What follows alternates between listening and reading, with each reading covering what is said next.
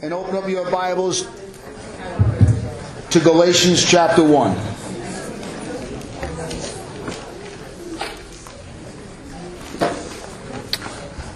Today's title is No Other Gospel.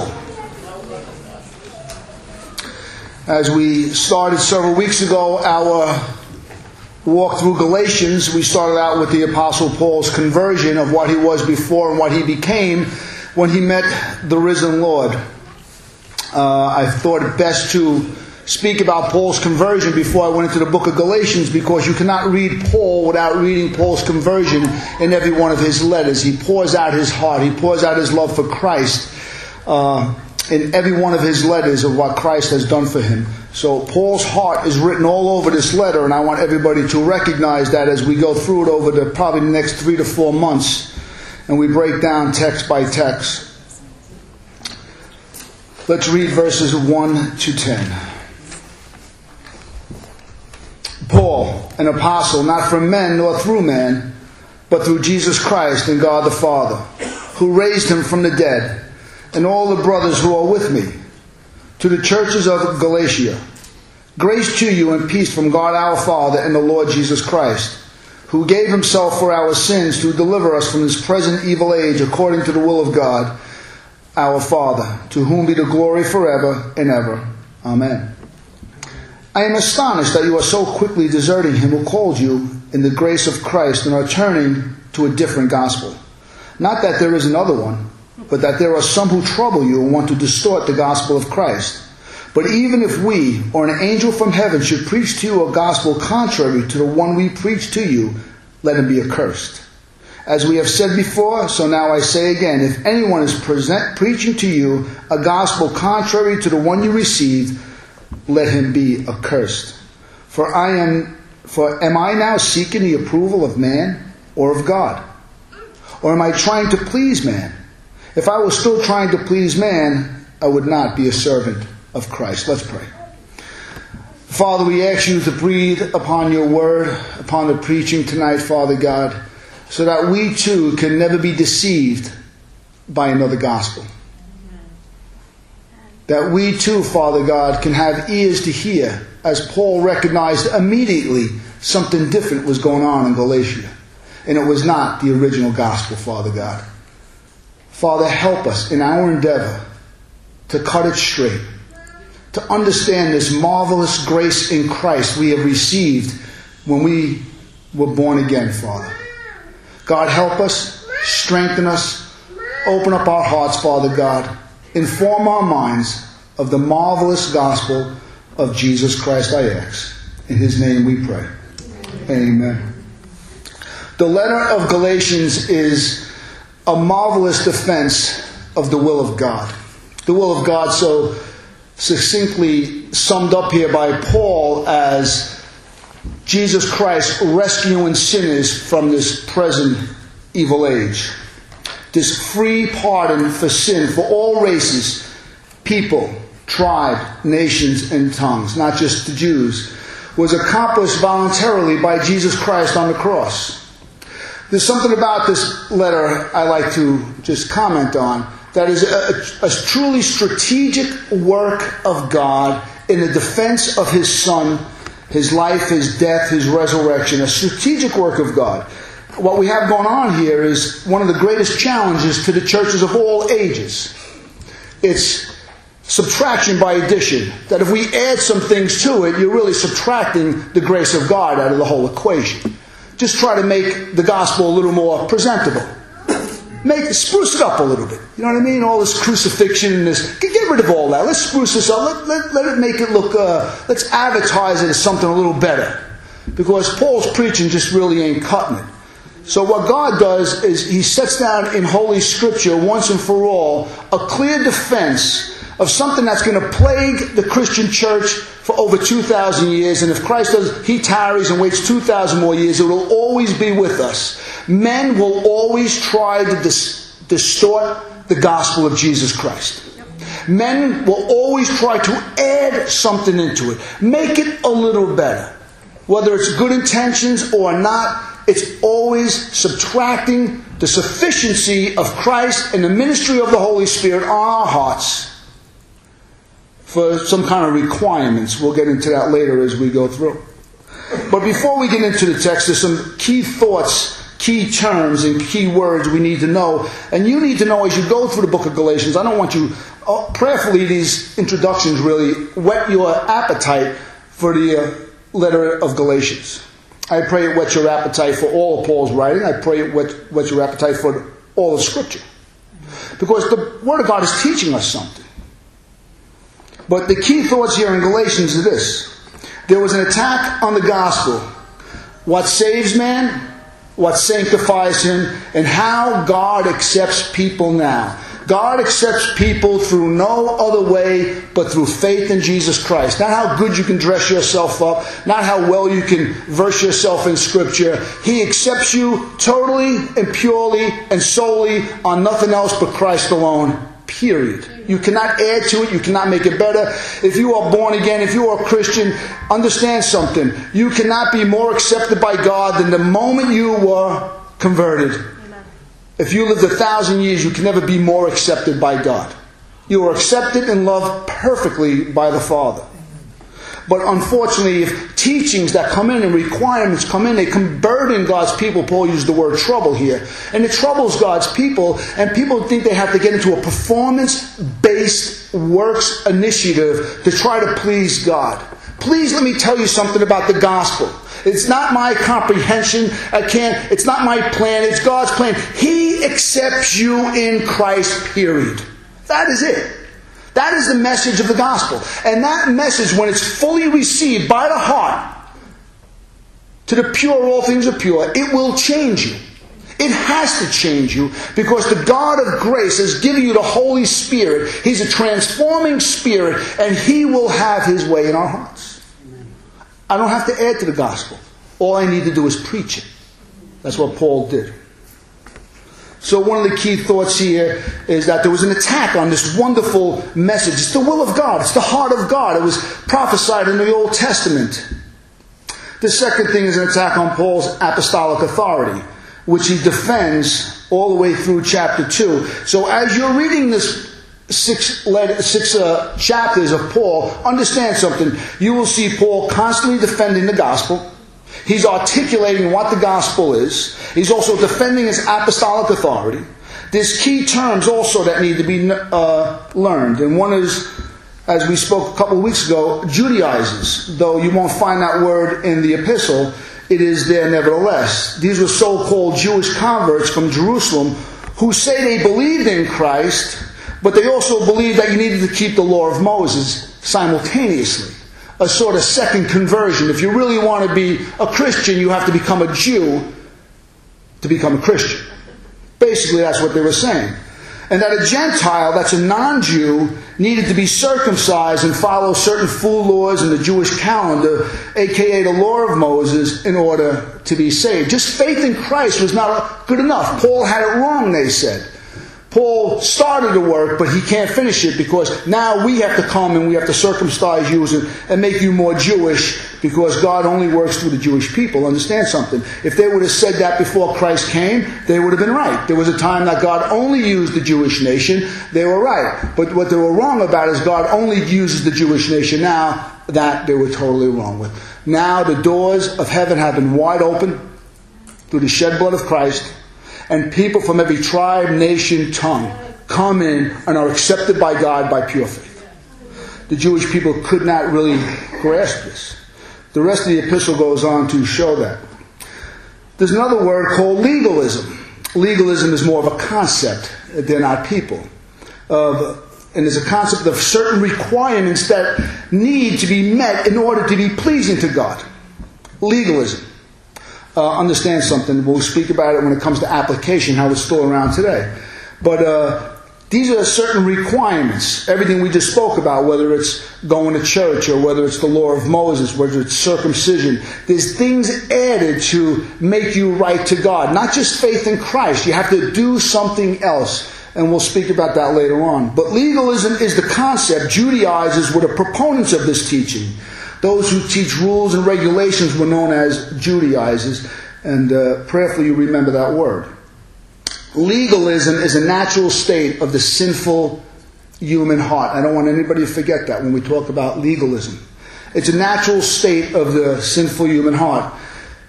It believes it can and does please God.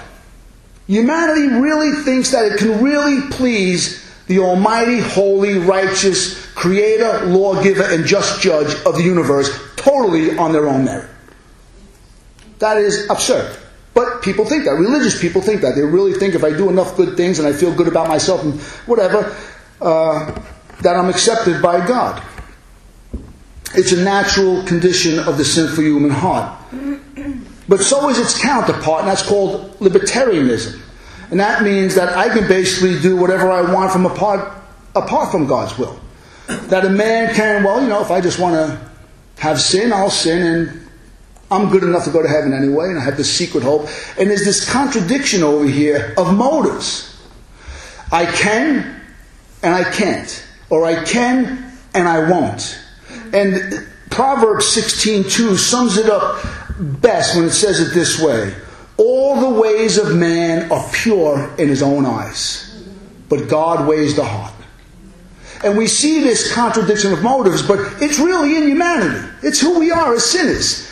We really think we can please God, but we really think we can do what we want to do when we want to do it and pay no price for it. This is the human state. This is the depravity of the human heart. Humans are very biased on themselves. There's a key word when you read in the book of Galatians. It's called rescued, or delivered in verse 4. As I spoke about this last week and the week before, what it does, Jesus uses this word in a different way. He says, if your eye causes you to sin, take it out or rip it out. Understand something. That's what Jesus did for us when He saved you. He took you out. He ripped you out. He rescued you. He delivered you from this present evil age of sinful immorality, the lust of the flesh, the lust of the eyes, and the prideful possessions of life. Paul says in Ephesians chapter 2, it was at that time we were children of disobedience, that we followed the prince of the power of the air. But God rescued us. In grace, He saved us and made us co-heirs with Jesus Christ. It's a key word. Understand something. Because you have religion or you have rescue. You choose what you want. You can spend the rest of your life in religion, or you can spend the rest of your life as someone who's been rescued. A rescued person is indebted to Jesus Christ. It's a person who lives with a grateful heart. It's a person who lives always trying to please the will of God the Father, who rescued them from this present evil age. Where were you and where were I when you were rescued? Can you remember the day of your salvation? Can you remember what was going on, the circumstances in your heart, the circumstances in your life, the confusion, the sin? Can you remember? I can remember 22 years ago clearly what God rescued me from. And I'm sure if you're saved today, you too can remember that which God saved you from. As Christians, we never are condemned by it, but it's fuel for gratitude.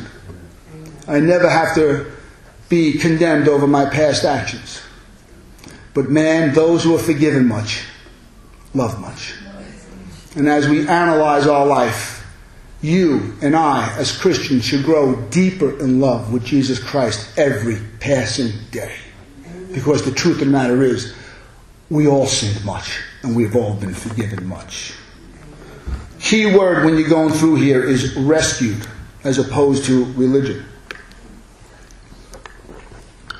Last week I spoke about the first 5 verses. In those 5 verses, Paul lays out the major themes of the epistle. The major theme is Paul's apostolic authority is from God, not from man. Unlike his opponents were sent by other men. But Paul found these churches on the authority of Christ. He didn't show up with a band following him. He didn't show up with 30 people or an entourage. It was him and a couple of people, and they would just go into the open air. They would go into a synagogue, and they would start proclaiming the name of Jesus Christ and forgiveness of sins, and people would be converted. The power of God would come. There would be many healings and miracles and mighty works, and people will be genuinely converted. That was Paul's apostolic authority. He didn't need a letter, a certificate. God was his certificate. He opened up his mouth and he preached, and God filled it with good things. That was his requirement. That was his qualifications. The second thing we want to see in here as you read through Galatians is the sufficiency of Christ's redemption. He rescued us from this evil world. It is God's will. Throughout these 6 chapters, Paul is always defending the sufficiency of Christ for our salvation. Nothing else needs to be added to our faith, because faith alone, by grace alone, and Christ alone, for the glory of God alone, is enough. There's nothing you need to add to it. So throughout this, Paul is making a point. There's a hint here. What he's basically saying, he says in Romans chapter 15, verse 4, the law is over. Christ is the fulfillment of the law, and he is righteousness to everyone who believes now. That's what Paul is making the statement in Galatians. The law is over. The Mosaic law is over because it has been fulfilled in the perfect Jew, the suffering servant of Yahweh. Period. The Messiah has come. And now the blessing that was promised to Abraham, that all the nations of the world will be blessed through you, is coming to pass. And the Judaizers, the legalists, did not like that message. Verses 6 to 10. I am astonished, Paul says, that you are so quickly deserting him who called you in the grace of Christ and are turning to a different gospel. Not there's another one, but that there are some who trouble you and want to distort the gospel of Christ. But even if we or an angel from heaven should preach to you a gospel contrary to the one we preach to you, let that man be accursed. As we have said before, so now I say it again, if anyone is preaching to you a gospel contrary to the one you received already, the one that saved you, the one that rescued you, let that man be accursed. For am I now seeking the approval of man or of God? Or am I trying to please man? If I was still trying to please man, I would not be a servant of Christ. Paul, in all his letters, understand something and don't miss this. Paul, in all his letters, starts off with a salutation. That's the first 4 verses, first 5 verses. And then he will go into a greeting. That was common practice 2,000 years ago. And then Paul would usually start off with saying, I give thanks, or prayers or praises for the people. But Paul here in Galatians does not give any thanks. He gives no prayers, and he offers no praises. He goes right into a rebuke. A matter of fact, a very scathing rebuke. There should be a hint by now. You should understand something. He comes out swinging because the problem is serious, eternally serious. There's no time to warm up over here. Paul comes out with the knockout punch immediately. He sets the stage for what this is all about. This is no nonsense. Please understand, he's telling the Galatians, do not be troubled by another gospel. There is no time for small talk. This is serious. This letter is urgent, it's life-threatening, and this tone is throughout the whole letter. You cannot read the 6 chapters in this letter and not see that strong, urgent tone by the Apostle Paul as he goes to wrestle back from the Judaizers the precious gospel that saved these Galatians a year or 2 earlier. Let me speak about the text. Verse 6. Paul says, I'm astonished. Means amazed. He's wondered. He's overwhelmed. He can't comprehend it. Jesus uses the same word in Matthew chapter 8 about the centurion that needed his servant healed. And Jesus was going to go to the house. He said, no, Lord, you don't have to go to the house. Just speak the word, and my servant will be healed. And Jesus was amazed at his faith. So amazed that he stepped back and he said, such faith I have not seen in all of Israel. He was astonished. Christ was astonished. Paul was astonished. If you understand Galatians, if you know Acts 14, these churches were marvelously birthed by the Apostle Paul. In his preaching, the Holy Spirit would fall down, and they recognized that Jesus Christ was publicly portrayed as crucified for their sins. Miracles took place. Great work. They were suffering for the name of Christ. A church was birthed supernaturally. Paul saw this marvelous, genuine, authentic work of the Spirit of grace as he says here, the Spirit of the grace of Christ. No wonder he's astonished now when he gets a letter saying what's going on there. He's like, no, this can't be. He's overwhelmed. He's perplexed. These are my children. I was there when they cried out in repentance and faith and received the Holy Spirit. I was there at the birth of the church. I'm the father of the church. This is like a parent coming home one day and their children aren't the same anymore because something has transpired. Their little girl, their little boy has been going to school now, is smoking pot or drinking or falling into sin, and their whole demeanor changes now. Their whole personality changes, and they're perplexed, they're astonished, they're amazed. What happened to my children? Did someone trouble you? Did someone distort you? Paul is all amazed of what's going on. And he pulls no punches. He doesn't say, oh, I understand. You're just naive, you're young Christians. He says, no, you're deserting Christ. He puts the blame on them before he goes to the Judaizers. He says, you're deserting him who called you. He refers them back to their salvation. Do you remember how wonderful it was when you received the Holy Spirit? Galatians 3 says, did you receive the Spirit by works of the law or by hearing and faith? The miracles that God does amongst you, is it by working of the law or is it by hearing and faith? These men understand something when Paul preached. The night before, these people were pagans. Or they were devout Jews of some sort. The next day they went to the temple. And there's a man there preaching about the Savior Jesus Christ. And all of a sudden they start to feel something in their heart they've never felt before. Religious affections. They start thinking about their sin. They start thinking about the work of God. They start thinking about salvation. They start thinking about eternity. Do you remember the day you started thinking about eternity? Do you remember when things started to change in your thinking? Do you remember when you thought more about God than yourself? Do you remember those days? That's what Paul is doing. He's reverting them back to the day of their conversion, their salvation. When they received the Holy Spirit and their names were written in the Lamb's Book of Life. He's saying, don't you remember? Don't miss this. You are deserting him who called you into the grace of Christ. You were not working with rules and regulations and requirements. You were sinning. And one day you heard a message and it changed you. I mean, that's my life story. I didn't get warmed up to come to church. I came to church. And I was apprehended by God. I heard the message. The message got me in preaching. It got me in the songs. It got me in the love of the people around me. I've never experienced this before. Why? Because it was the Holy Spirit drawing me. Just like the Holy Spirit drew you. And just like the Holy Spirit drew the Galatians. Amen. Don't desert him. Don't go into rules and regulations now. That's not what brought you into the grace of Christ.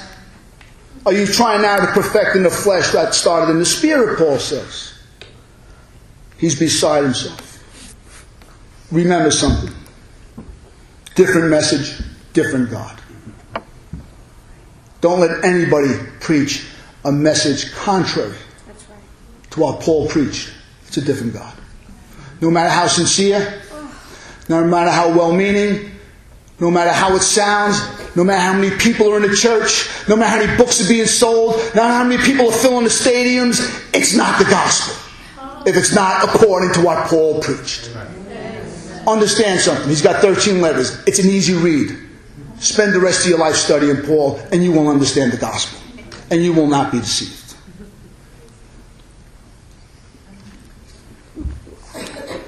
Paul's saying this false gospel, which is no really any gospel, is no gospel of hope. It offers you nothing. He goes on to say in the 3rd chapter, if you're going to take the law, you have to live by the law. And he says, if you break one law, you're under a curse. For the wages of sin is death. Christ already paid that for you. You already accepted that. You're going backwards now. Don't desert him who called you. Don't miss it. If you really want to understand what's going on in Galatians, think about your own conversion. Were you doing spiritual religious tumble salts for God to get his attention? Did you really shine yourself up the day you were converted and say, you know something, I'm going to get God's attention. I'm going to put my best suit on. I'm going to go to that church down the block and I'm going to go get saved. No. Most of us come in deceived, broken, beaten, hopeless. That's most of us. Or worse, deceived and confused, thinking we were right with God until we heard the right message. And then we realized we had to get right with God. And that's what Christ did. This is no message of hope. This is binding people up with rules and regulations. It's distorting the gospel. It's troubling believers. Paul quickly calls down fire. He calls down anathema. It means to be eternally damned. It's the seriousness of the crime, because there's only one hope in this world. And that is the gospel according to what Paul preached. It's consistent with John, it's consistent with Peter, it's consistent with Hebrews, it's consistent with Christ, it's consistent with the prophets. But no one makes the gospel more clear in all the New Testament than the Apostle Paul. Please understand, sir, without Paul's teaching, we would be so deficient in the understanding of the sufficiency of Jesus Christ. Paul opens up our mind to the heart of God.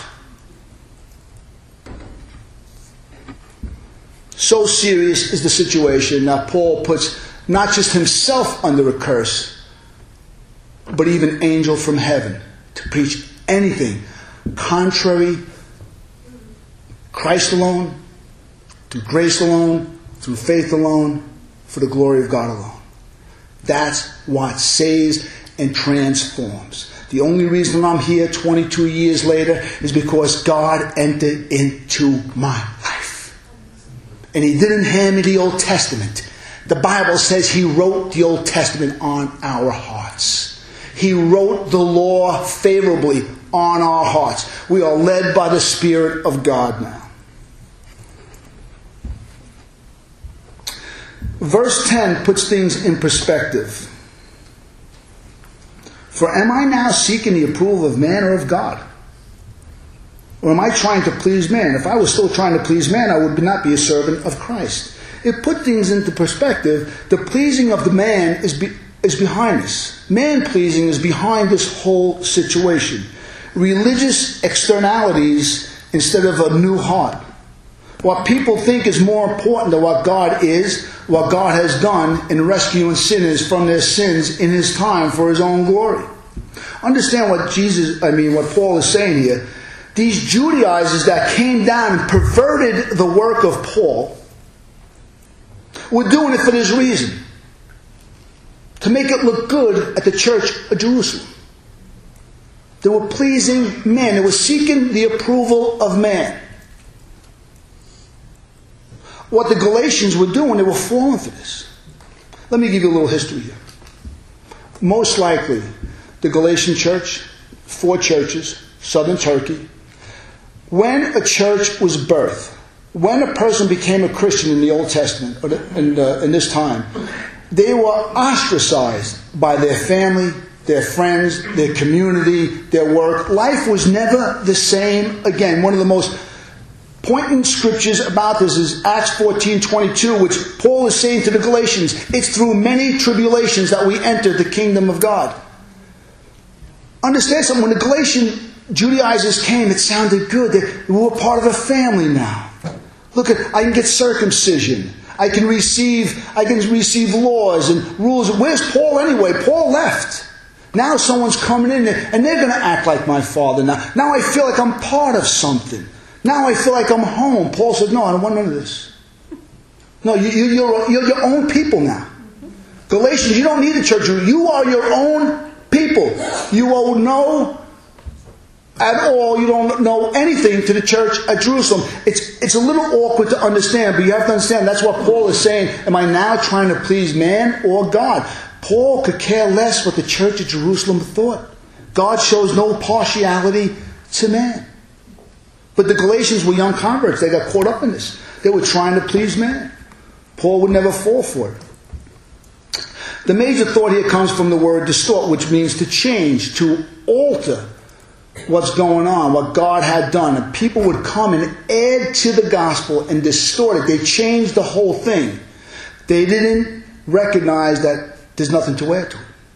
You don't have to add anything to the sufficiency of Jesus Christ. They distort it, they change it, they manipulate it. As a matter of fact, it doesn't work anymore. Once you start adding to it, it stopped to work. And that's important. When we speak about application, which we're going to do now, we'll spend a little time on that. Here we go. Few in the Christian church today will find themselves being confronted by the keeping of the law of Moses and circumcision. I hope, anyway. But few people here, or anybody in the Christian church 2,100 years almost later in 21st century America is going to be confronted with this.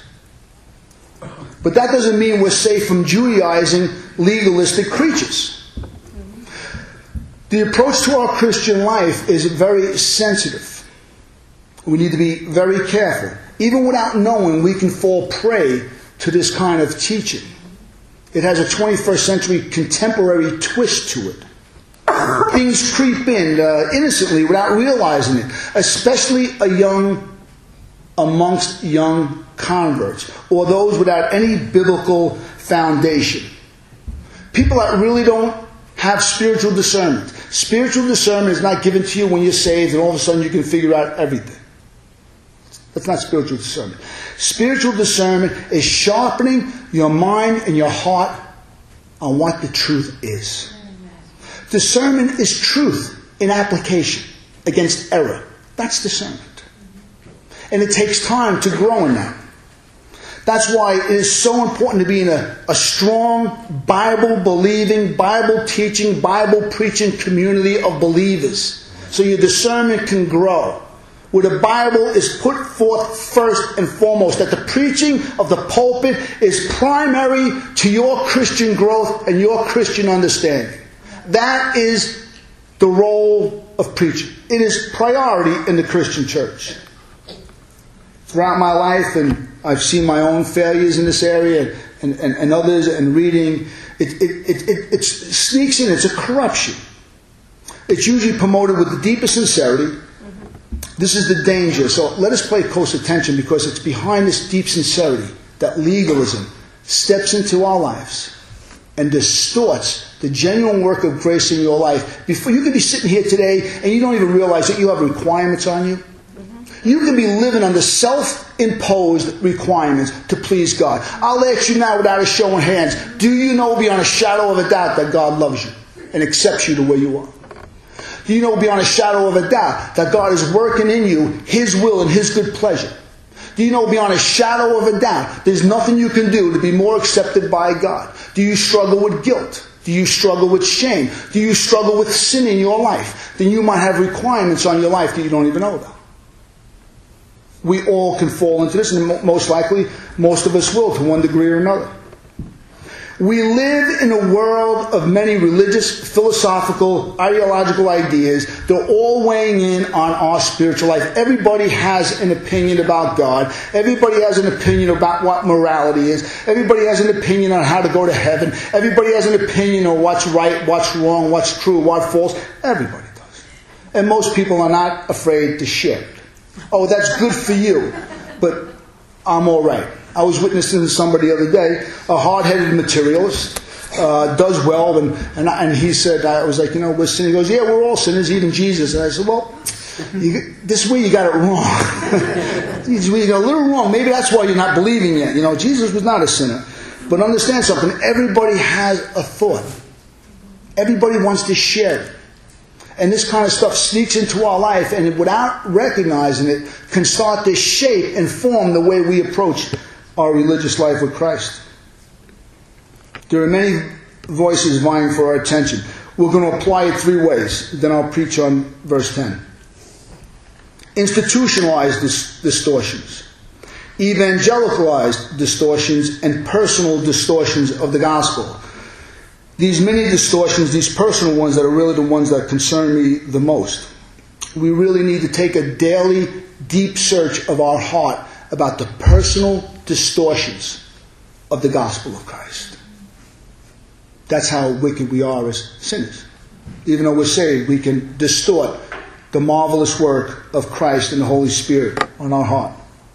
But institutionalized distortions are obvious. The Mormons, or maybe the Jehovah's Witnesses, or maybe Seventh-day Adventists. These groups, not the Seventh-day Adventists, we believe you can be saved in there. Roman Catholicism, unfortunately, is a system that has added so many things to the gospel that if you know anything of the New Testament, you can see the error and the anomalies instantaneously. There's so much added, and what happens is just the pure, simple gospel of salvation by grace, salvation by faith in Jesus alone is what gives us eternal life. You don't see it anymore. It's distorted and becomes a system. And within that system, by God's grace, some people can get saved, but unfortunately, they stay within a system and they never really grow as a Christian. There are many institutionalized examples we can give, but time is too short to spend too much time on that. But that's usually obvious, the institutionalized distortion of the gospel. Either the deity of Christ or the message of how a man is saved through simple faith in Jesus Christ. I call something evangelical distortions. These are true Christian churches that know that it's by grace, by faith in Christ alone. They're evangelical. They believe that the Word of God is the infallible Word of God. We are an evangelical church. But that does not mean that we cannot be susceptible to legalism. We can easily be susceptible to legalism. And what happens is that what we're looking for is any practice or any attitude or any theological idea that adds to the gospel and the sufficiency of Christ and the ministry of the Holy Spirit. It sounds like a lot, but it's there. Anything that a church puts up that says to be part of the group you need to do this as opposed to just faith in Christ is legalism. It's a distortion of the gospel. The only thing that requires you to walk through that door is your faith in Christ. That's all. Your need for Christ, it makes no difference. You can wear whatever you want. Dress modestly, please. Yes. You can come in 5 minutes late, I'd rather you don't. You can come 10 minutes early, I'd rather you do. It makes no difference. I'm going to love you. It makes no difference what you put in the basket. I could care less. I'm more concerned about your souls than anything else. I love you. I want you to love God. And if we need money, you'll give to God. Because God is doing a work on your heart.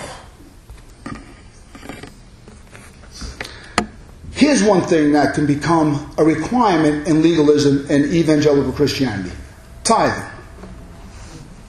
Now, understand something. Tithing is a wonderful thing, but it is not a New Testament commandment. Tithing, sometimes people feel unaccepted. Or what happens is a class warfare starts within the church, and I've seen this. And people don't realize it. There's so much pressure from the pulpit to give 10% that if you don't, there's a sort of shame involved. Self-imposed. Listen, I've been tithing since the first 6 months of my salvation. It's one of the greatest joys of my life. But understand something. As a pastor, I cannot command you to do it. The Bible doesn't teach it. I recommend that you do it. Because God loves a cheerful giver. That's all I can do. From that, it's between you and God. Listen, the building has holes in it. It has leaks. The church always needs money. But you can't command God's people to give. And when people start to do that, people can start to feel less than. It becomes that those that do and those that don't. And what happens is this, on a quantum level, barriers are set up. And people feel less than and feel spited or slighted because they don't feel like they're given enough. It's pressure. It should never. That is a distortion of the gospel of Jesus Christ. Give as your heart has planned to give. And give it joyfully unto the Lord. But it is not a commandment and it shouldn't be put on God's people. Amen? Please understand that. Something else in the evangelical church is called experiences.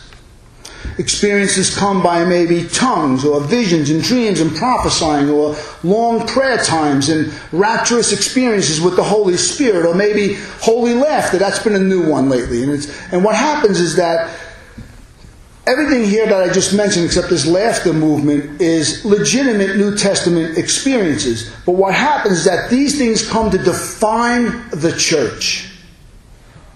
That if you're not speaking in tongues, that you don't fit into the church. If you're not having these 4-hour prayer meetings with the Holy Spirit all by yourself, there's something missing in your spiritual life. If you're not studying the Bible 6 hours a week or 6 hours a day, you're not as spiritual as somebody else. Experiences are wonderful. I pray you have them. I pray you enjoy them. But I pray they don't define who you are. I pray God pour out His Holy Spirit here. But what defines sonship ministry is not our experiences, it's the gospel of Jesus Christ. That's what defines who we are. That's what defines us as a people. Not experiences. I pray that God gives you everything. But it doesn't define you. What defines you is your faith and acceptance by God. That's it. That's what defines us. Just a simple devotion to Jesus Christ and the effective ministry of the Holy Spirit upon our hearts to transform us. Sometimes quietly. The sudden, overwhelming experiences of the Spirit is exalted as common practice in many churches. People feel left out. I'm not speaking from someone who's reading this. I know this firsthand. People feel left out, or worse, they feel unspiritual. That God doesn't love me. I don't feel Him like everybody else is experiencing God or feeling God. I've counseled more people in that back room who sat down and said this very same words. I don't think God loves me anymore because I don't experience Him like other people are experiencing. And I let people talk and then I counsel them. But it's not about experience. It's about faith in Christ. Never get your eyes that you believe in Jesus Christ off. Don't ever get your eyes off that fact. I ask you today, is Christ your Savior? That is it. From that point, let God work great miracles into your heart. Don't seek the experiences. Understand something. You are fully accepted. Apply faith and hold on to the promises of God. If God wants to have you have experiences, bless God, but don't let them ever define who we are as a people. I ran into a person I've known for many years, somebody who had a great effect on my spiritual life as a young believer. And he told me about this great, exciting spiritual experience he had. And as a pastor, I listened patiently as he defined and articulated point by point what took place one night. I asked him a couple of questions. Asked him how he was doing. I didn't deny this supernatural, subjective experience he had. I wasn't there. I have no idea. But I asked him a couple of things. I said, in the last 4 years, how many churches have you been part of? And he says, well, that's interesting. None. I've gone to 6, but no one has had the experience I had. I said, how are you and your wife doing? Well, there's trouble. I said, how's your moral life doing? Well, and he showed me the negative effect of this spiritual experience. When you have a genuine experience with the Holy Spirit, you will love God. You will love people. You will love the Christian church. You won't be judging people through the prism of your experience. All you will want to do is love people. That is the genuine experience of the Holy Spirit. Anything that divides and conquers is not of God. God comes and works a miracle of grace to bring me closer to you, not further away from you. A house divided cannot stand. That's the work of Satan. It's out there. If you have not been exposed to this kind of teaching, this kind of thought, you will be by the time God takes you home. Be careful of it. But there's something else within evangelical distortions of the gospel, and that's education or knowledge. And what we put too much headiness on how much we can learn. But understand something, the Bible says knowledge puffs up. We are a teaching church. We do everything we can to promote Christian education. We do it on Sundays, we do it from the pulpit, we do it on Mondays, we do it on Thursdays, we do it on Saturdays in small groups. This is what we do. We do everything to promote that. But knowledge and understanding only goes to strengthen love and service to other people. That is it. It is not a personal attainment for a personal ambition to lift ourselves up over other people. It is for the purpose of humbling us and making us more transparent and more like Christ to become servants of all people. Knowledge supports love. That's all. The more you know, the more you should love and serve. Simple as that. The more I learn and understand the gospel, the smaller Brian Martin gets. I want to hide from God. I loathe myself compared to what Christ has done for me. I think Jesus says, blessed are those who mourn, for they shall be comforted. I understand that. I understand as I look at my own life in comparison to Christ, the Christ I see clearer today than I did 20 years ago. The Christ I know better today than I did 10 years ago. The Christ I studied this morning and prayed to this morning and cried out to this morning. He humbles me and He breaks me of all my pride. That's what knowledge does. That's what knowledge is supposed to do. It's not to lift us and elevate us above anybody else. Personal distortions. If not careful, these are the worst. Simply put, it sounds like this. I know the Bible says this, but I feel. I know the Bible says that, but I feel. That's when I step back and go, oh, distortion. Distortion 101. One's feelings of personal happiness takes place over the written word and will of God. That is a personal distortion of the gospel. And begins to distort the gospel message of take up your cross and follow me, as Jesus says in Matthew 16:24. Then Jesus told His disciples, if anyone would come after me, let him deny himself. That means utterly deny himself of all worldliness, take up his cross and follow me. For whoever would save his life in this world will lose it, but whoever loses his life for my sake will find it. Personal distortions of the gospel. I know, but are you a Christian? There are no buts. You got no bag of buts. I'll leave that alone.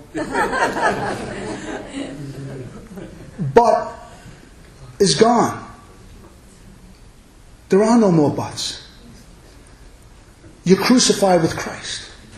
It's no longer you who live, but Christ who liveth in you. And the life you live now, you live by faith in the Son of God who died and rose again on your behalf. There are no buts. The Bible says it. So be it. Amen.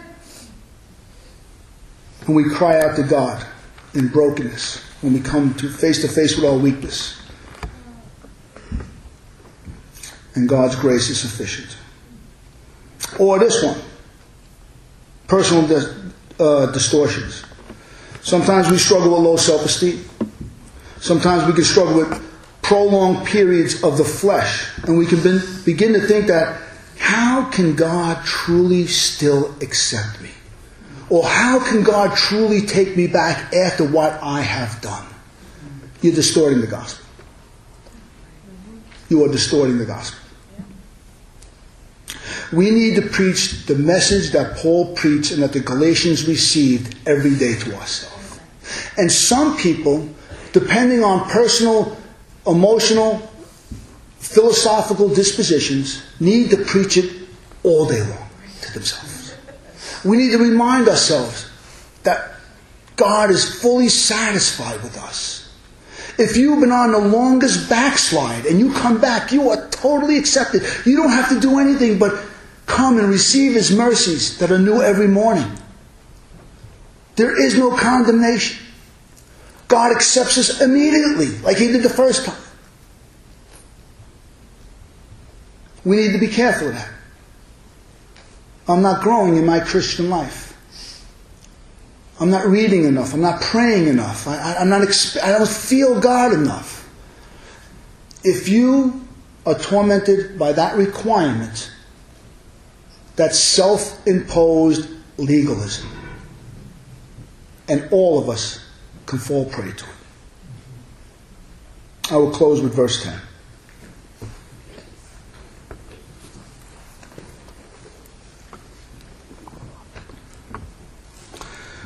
For am I now seeking the approval of man or of God? Or am I trying to please man? If I was still trying to please man, I would not be a servant of Christ. Pleasing man. Think about that. Pleasing man or pleasing God. You do the arithmetic. If we spend a life trying to please man, we will fail miserably. Absolutely miserably. External motivation has always been part of humanity. This ungodly desire has caused many distortions. In the attempt to please others, we compromise the gospel message of total commitment to Christ and His visible body, the church. Christians allow other people's opinions, whether political or religious, family opinions, mothers and fathers' opinions, spouses' opinions, to shape their Christian witness in the world. That is the distortion of the gospel. What will people think of me? What about my reputation? What will people say? They might laugh at me. And what happens? We live our life trying to please man and not God. I ask you this. If you're trying to please man, that means you want man's approval. If you're trying to please another human being, you want another human being's approval. That means my eyes are totally off of God vertical and on man horizontal. If I fully know I'm accepted by God, that's all that matters in life. I need not ever look down for the approval of men when I have already got the approval of my Heavenly Father through faith in His Son Jesus Christ. Period. Trying to please men is such a snag, it'll bring you down. And many of God's people are always trying to please people. They're fearful what people might think. What will my mother say? What will my father say? What would what would the guys say at work if I start speaking about Jesus? Maybe they'll say, praise God, and get saved. Think about that. Tell your family, what will my family think? Well, maybe people will get saved. People get saved from hearing the message. All right. This is the last point, and it gets worse. You ready? Or trying to please religious leaders. Trying to please pastors. That's what the Galatian church was doing. They were trying to please the big shots up at the church of Jerusalem by being circumcised. And Paul says, I'll have nothing to do with that. I'm not trying to please man. I'm trying to please God. That's all that counts. And many Christians have hurt their spiritual walk by trying to please a religious leader or their pastor or somebody else. Sometimes innocently, other times hoping to get on the inside. Yeah, sure, Pastor, I'll do this. Yeah, sure, I'll do this. Yeah, sure, I'll do that. But there's a motive, there's an intention, there's an agenda behind that whole thing. That's man-pleasing. As we grow in Christ, as we grow as Christians, our one desire in our life should be to please God. And understand this. Most likely, this in turn will bring us into disfavor with people. People don't like to see committed Christians. They love lukewarm Christianity. The world loves lukewarm Christianity. They love Christians that say they're Christians, but they don't live as Christians. They live like everybody else. They're cussing, they're womanizing, drunkard, just, yeah. They love this because there's no conviction in their life. But get someone who lives to please God. Understand something. You will find yourself in disfavor with many human beings. Because Jesus Christ did not come to bring, what did He come? Peace, but a sword. Don't forget that. Father, we thank you, Lord, for the pure gospel of Jesus Christ. We thank you, Father God, that our aim in our life is to be pleasing to you and not to man. We thank you, Father God, that you have given us freely of your Son. You have rescued us from this present evil age. And Lord God, I pray for myself and for this congregation today that we do everything to make sure that we're not listening to a distorted gospel, that we are not projecting a distorted gospel by our lifestyles, Father God, but that people, when they see us, they truly see not just Christ, but his message of salvation, pure and free, through grace, through faith in Christ alone, as your word says, to God alone be the glory.